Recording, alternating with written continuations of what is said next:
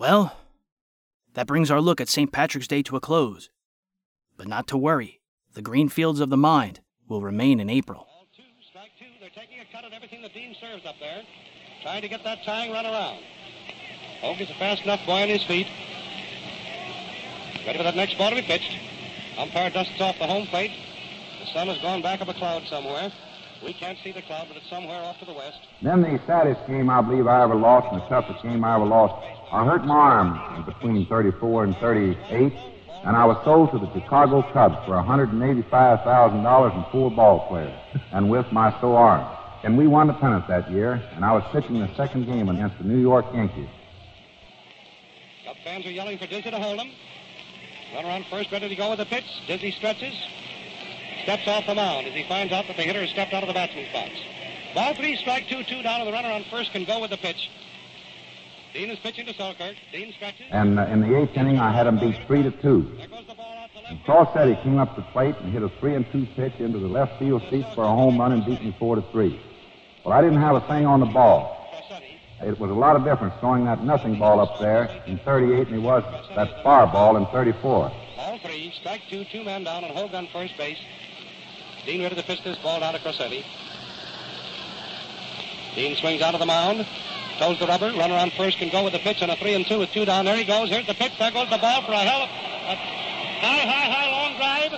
Out in the left field stands for a home run. Crossetti hits a home run out into the left field stands, and the score has now changed complexion. It's the Yankees 4 and the Cubs 3. 2 runs coming in, and that's only hit number 5 off the pitching of Dean. A well-hit ball. He's been aiming for that all afternoon. The Yankees are all jumping up and down over there on the bench, and they're patting Crossetti on the head and hitting him on the back. Crossetti finally got the first home run of the World Series. There goes the ball for a high foul toward first. No sense going for that. It's way back in there.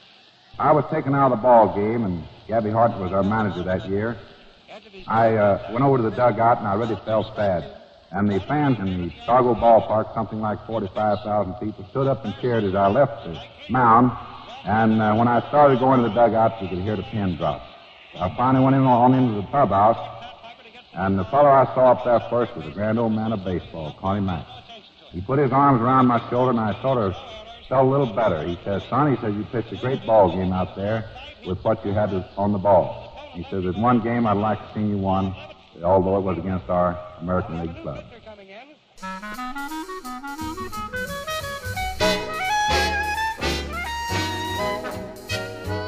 Next time on Breaking Walls, in honor of Major League Baseball's opening day, we take a trip to the batter's box and bring our radios with us. We'll tell and hear baseball stories from some of the most famous broadcasters and players in American history. The reading material for today's episode was Treadmill to Oblivion and Much Ado About Me by Fred Allen, On the Air by John Dunning, Network Radio Ratings by Jim Ramsberg, The Museum of Broadcast Communications Encyclopedia of Radio by Christopher H. Sterling, as well as articles from the New York Daily News and the New York Times. On the interview front, Fred Allen was interviewed by Tex and Jinx on NBC Radio, November 24th, 1954. Goodman Ace, Tallulah Bankhead, Jack Benny, Mort Green, Jim Harkins, George Jessel, Doc Rockwell, Donald Voorhees, Pat Weaver, Roger White, and Herman Wouk spoke for Biography and Sound, May 29th, 1956. Dennis Day and Phil Harris spoke to Chuck Shaden. Hear these full chats at speakingofradio.com. Dennis Day and Elliot Lewis spoke to John Dunning for his 71 KNUS program from Denver. Morton Fine was with Dan Hafley. Jack Crucian with Jim Bohannon. Orson Welles on The Tonight Show with Johnny Carson. And George Burns spoke to Barbara Walters.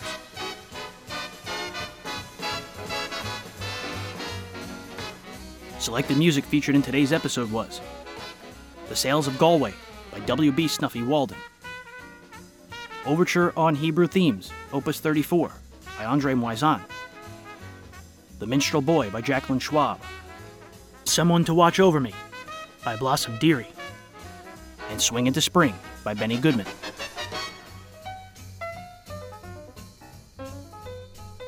Subscribe to Burning Gotham, the new audio soap opera set in 1835 New York City. It's available everywhere you get your podcasts and at burninggotham.com. Special thank you to Ted Davenport, Jerry Hendigas, and Gordon Skeen. For Ted, go to radiomemories.com.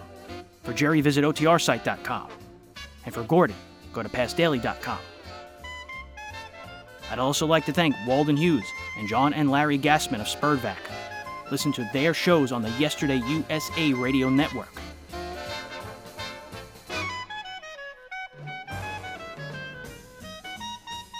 Breaking Walls episode 138 will steal home with baseball radio memories.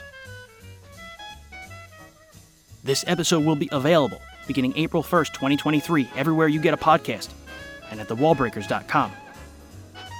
In the meantime, give Breaking Walls a quick rating on whatever platform you listen, especially iTunes. You can also join the Breaking Walls Facebook group at facebook.com/groups/thewallbreakers. And support this show for as little as $1 a month at patreon.com/thewallbreakers.